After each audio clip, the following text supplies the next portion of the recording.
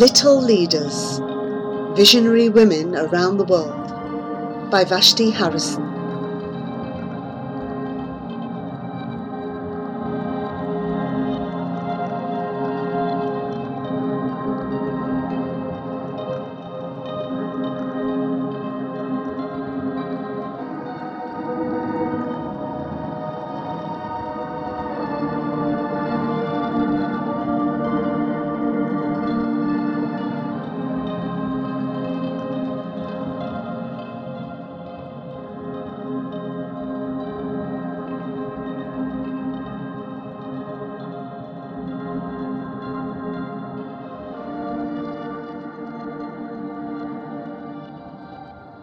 Marie Curie, 1867 to 1934, physicist, chemist, from Poland and France.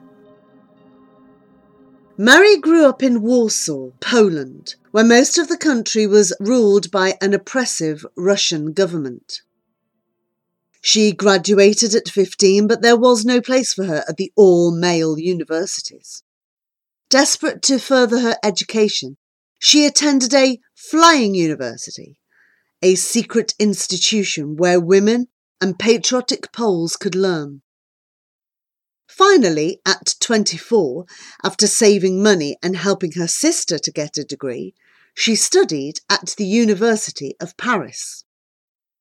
She worked hard to catch up with her classmates and eventually earned degrees in both physics and mathematics. She wanted to return to Poland to teach, but was turned away again because she was a woman. She met a young scientist, Pierre, who was impressed with her and in love with her. He begged her to stay in Paris, apply for a doctorate, and marry him. She did. In 1896, the physicist Henri Becquerel had discovered that uranium salts emitted an odd glow, and Marie wanted to know why.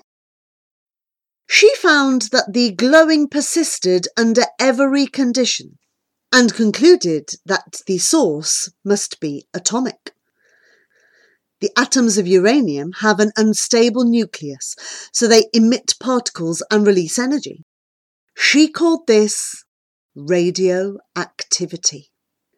Pierre joined her research, and together they discovered two new elements, which they named polonium, after her beloved homeland, Poland, and radium.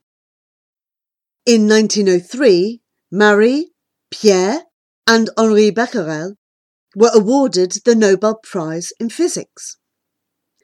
In 1911, Marie was awarded a second Nobel Prize in Chemistry for her further work on radioactive elements, which had a lasting impact on scientific research and discoveries in medicine. She was the first person to be awarded Nobel Prizes in two different fields. Marie's list of accomplishments goes on and on.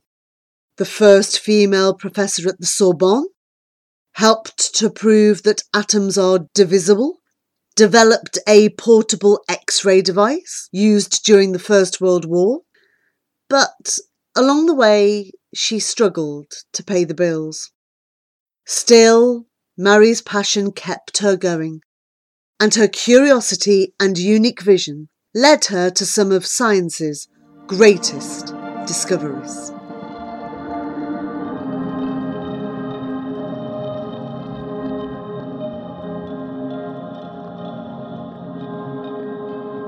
Edith Head, 1897 to 1981, costume designer from the United States of America. Edith had a lonely childhood. Her family moved around the American Southwest a lot, so she never had many friends.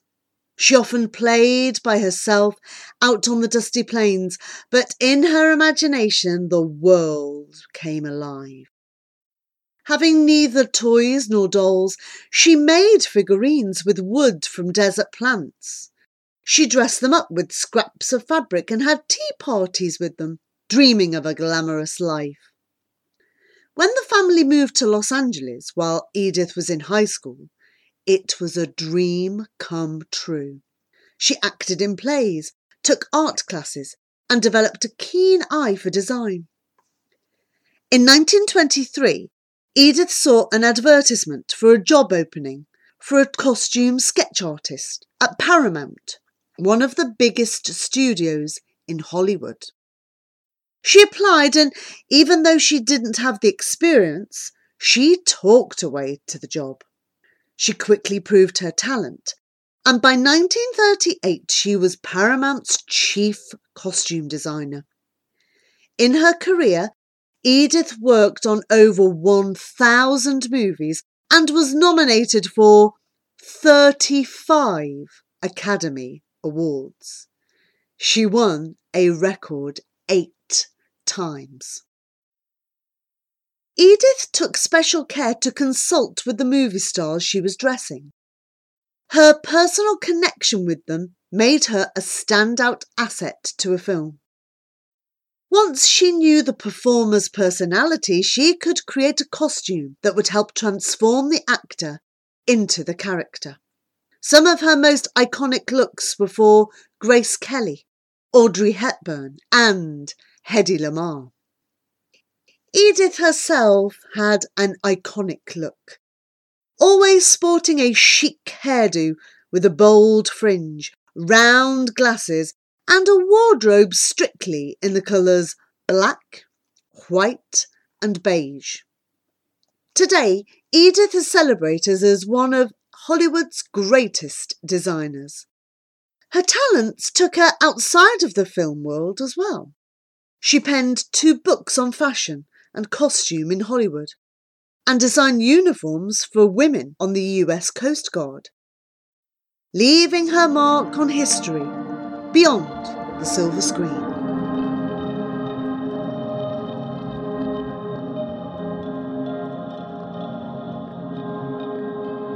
Peggy Guggenheim, 1898 to 1979. Art collector, philanthropist, from USA and Italy. Born into the wealthy Guggenheim family, heiress and socialite Peggy didn't dive into the art world until she was 39 years old. Art collecting was not unfamiliar to her. Her uncle Solomon was doing the same. He eventually founded the Guggenheim Museum in New York. She met the artist Marcel Duchamp, who mentored her in the art world. Although not an artist herself, carefree Peggy flourished in her new lifestyle, moving to Paris and making friends with artists, musicians, and filmmakers. In 1938, she opened her first gallery, the Guggenheim Jaune, in London, which exhibited contemporary and abstract art. She began to amass pieces for her own collection and soon set her sights on something bigger, opening a museum. Unfortunately, the Second World War was on the horizon. The Nazi regime in Germany disliked anything representing modern sensibilities and soon began destroying all the art they considered corrupt. Sensing the urgency of the situation, Peggy purchased as many paintings as she could, a painting a day, and smuggled them out of France. Upon her return to the United States, Peggy opened the Art of This Century gallery in New York City, where she exhibited all the paintings she had rescued, Cubist, Surrealist, and abstract works by artists now celebrated as masters. Their art might have been destroyed, but thanks to Peggy, they are cemented in history. Peggy championed artists and other creative individuals who were often overlooked. She gave Jackson Pollock his first show and put up New York's first exhibition of contemporary female artists. Afterwards, she moved to Venice, Italy, and retired there with her personal collection. In 1951, she opened up her palazzo to allow visitors in, and today it is one of the most important museums of modern art in Italy.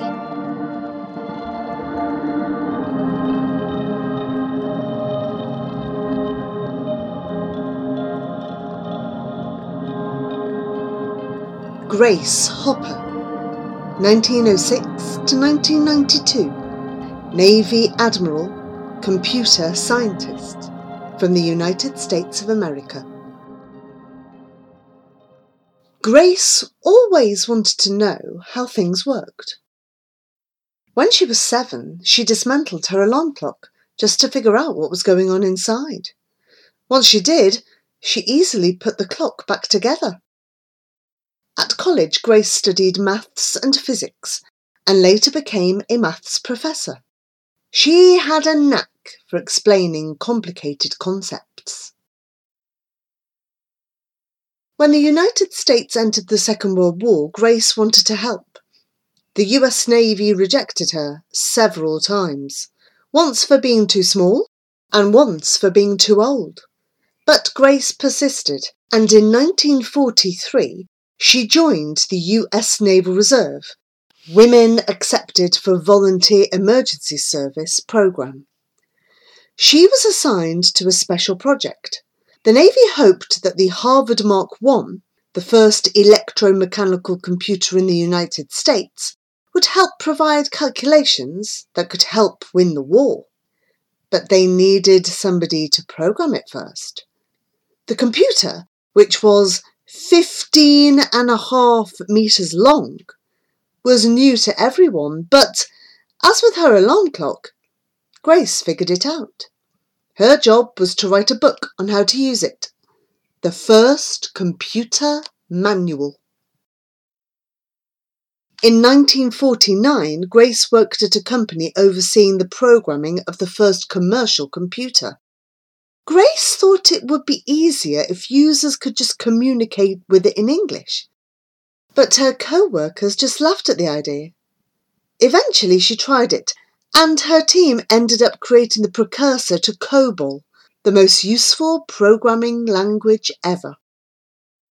When Grace was 60, she returned to the Navy to standardise computer languages, and when she retired at the age of 79, ending a landmark career, she was the oldest active duty commissioned officer in the Navy. Perhaps Grace's greatest achievement was her translation of complicated ideas into simple language, something that opened up computing and coding for generations to come.